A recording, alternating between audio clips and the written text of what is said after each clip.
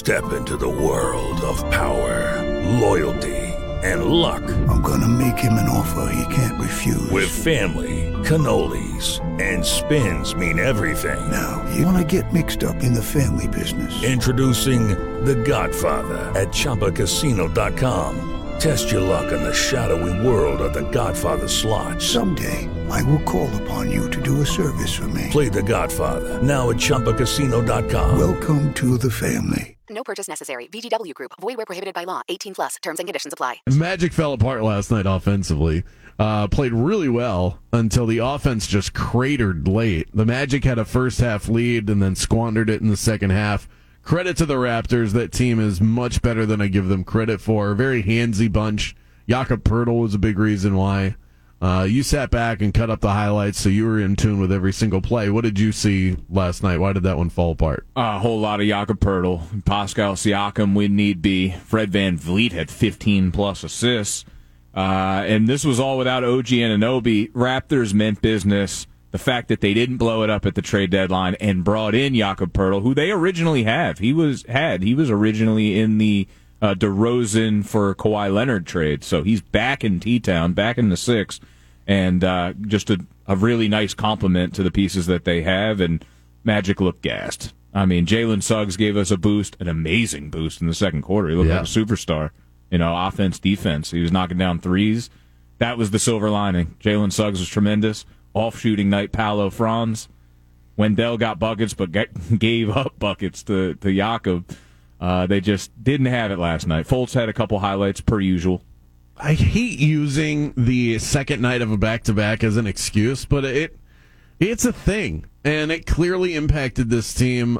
I like to think that with younger teams that have talent like the Magic do, and depth, they're able to overcome that. They do have depth, but maybe last night they didn't have enough. Cole Anthony didn't play. Jonathan Isaac didn't play. Right. They've got depth when they're at close to full strength. Asking Chuma Okeke to step in and be the best version of himself, he hadn't played in a couple months. So that was unrealistic, and he was 0 of 1 from the field. So not much of an impact there. But, yeah, I mean, of course, it's nice to see Jalen Suggs play the way that he did. Markelle Fultz had a poster dunk. Oh, man. He's averaging 2 highlights a game, like 2 surreal basketball highlights a game in the dunk category as of late. How do we grade this team going into the break? That's my big question. Because now we get 8 days, I think, to process where this team is. No games, all-star break, and they're 4 games out of the play-in. It just feels like this is going to be... We talk so positively about this team because we're over the moon with the way that they look at this point. I think they're exceeding expectations, and if you were to take that 5-20 and throw it out, this is a really good basketball team. But they're 4 games out of the play-in, and it just feels like they're never going to string enough wins together to really push themselves into the play-in. It just feels like they're going to do this until the season is over. They're good enough to win a couple. They're not good enough to do what they did in the middle of December where they strung together. What was that winning streak, like 9 games or something? 8 of 9 at one point. Yeah. Play 750 ball down the stretch, and that's where the 5-20 start really kicks in. I mean, that's that you don't have any margin for error when you start out that rough, and it's not their fault. They had injuries, and there's still development was needed, and now they're like ready to go, but they're still probably like a 500 team, and that's a major improvement compared to 5-20. But when you start 5-20 and then end up playing 500, that leaves you here. David Steele had the best "Is This Anything" last night, and it was about the 5-20 start. He shared the records for the best records for teams that started 5-20, and then the best records from that point to the All-Star break. Very curious. That is great. That is just great prep, putting that together. And the Magic are number 1. Wow. 24-34 is the best record after a 5-20 start. And I would assume that means, I didn't actually listen to that, I assume that means 5-20 or worse. Like, I don't think that he's just looking at that exact record, I would think. But 24-34, the best record for any team ever that started 5-20. Detroit in 2014 and 2015, 21-33.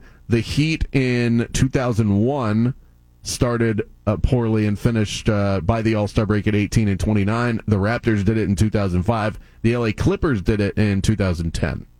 But that was like your range of watching a lot of Clippers basketball, that was right? pre-Chris Paul Lob City, I'm pretty sure. That was like what made the Clippers an attractive destination for an eventual move because they showed some promise. I think that was Blake rookie year, if I remember correctly. But, yeah, I think it's something. I mean, that's definitely something. That's the most something I've ever seen. That's so good. It's almost feels unfair that they're going to be left on the outside looking in is what I'm starting to gather. But next year, going into next year, there's going to be a lot of hype.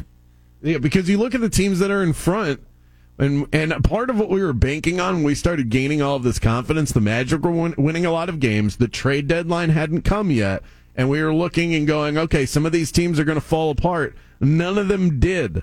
And so you look, the Wizards, the Magic can't beat Washington. They're in front of the Magic. The Pacers are scrappy. And they got Halliburton back. Yeah, they're just like the Magic. They're going to win some games, and then they'll lose a couple of games, and then they'll win a couple of games. So I don't know that you'll be able to really gain an edge on them. Chicago is Chicago. They're the same. It's the same thing. They're just a veteran version that needs to be blown up. Who needs Chicago? It shouldn't be allowed. Nobody does. And right now they're not in. And I don't think that they're going to get in. I do think the Magic and the Pacers will be higher seeded than Chicago. But that's not enough because the Knicks aren't getting knocked out. This is the group of four right now. The Knicks are good to go. They're balling out. Yeah. The Knicks, the Hawks, the Raptors. The Raptors clearly are making an effort to get in the playoffs. They looked good last night. They couldn't be stopped. And then Washington. And Washington with Bradley Beal, Kristaps Porzingis, and Kyle Kuzma, they get hot shooting. They can beat anybody. I mean, they're good enough to get in the play, and what they do from there, I have no idea. But the Magic sure can't beat them. So, yeah, it leaves them on the outside looking in, which is very disappointing. And I don't mean to kind of put the end date on the Magic season today. It's a morbid way to go into the All-Star break when it's been so happy and Paolo and Franz going into the Rising Stars. Yeah. There is still games, individual matchups that I'm looking forward to down the stretch here. And hey, maybe they run off 15 straight to shock the world. Why not? Until it hasn't happened, you have to believe. But it just feels like they're going to kind of play 500 the rest of the way, and that won't be good enough to make that jump. We are not putting the nail in the coffin. I think I did. But. We're not. No, we're not doing it. I don't think that's what you did. I think that we have found the nails. We are familiar with where they are. They just need to be hammered in. And we have a hammer in our other hand. We haven't done anything yet. We have just located the items that we need to nail the coffin shut. The items have been located. This is what losing does. If they would have won, we would have been insufferable. They lose, I got them out of the playoffs. It's just a big swing game because that's a team you're directly chasing. So instead of +1, you're -1, and it becomes a 2-game swing. So, tough to have played that team on the second of a back-to-back before the All-Star break and not have Cole Anthony and not have J.I. But, it's the Magic aren't going all in to make a play in this year. This is the long game. It's the way Coach Mose coaches the team. It's the way the front office is looking at this whole rebuild. But in terms of a rebuild, I mean, they're getting an A. I would say that would be my grade. A little bit of foreshadowing for a future segment, I believe, or maybe it was this one. I think we were supposed to grade the Magic. No, season. You're right. We didn't. You did a little bit, and then when we bring it back, we'll do proper grades. Yeah. We'll hand grades out to everybody. Yes. Bench, Paolo, Mosley. I'm just going to give a lot of A's, I feel like. Coming up next, your first crack at hourly prizes, an XFL package. I'll explain how you can win and what all is involved with that after the break.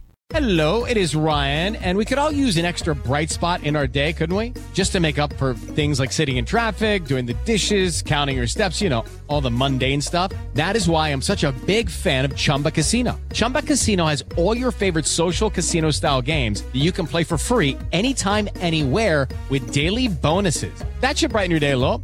Actually, a lot. So sign up now at ChumbaCasino.com. That's ChumbaCasino.com. No purchase necessary. VGW Group. Void where prohibited by law. See terms and conditions. 18+.